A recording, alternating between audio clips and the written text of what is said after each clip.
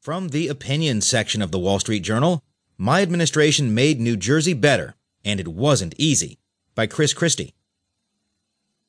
When I became governor of New Jersey in 2010, I inherited a fiscal mess because the previous administration had balanced the budget with a series of one-shot revenue gimmicks.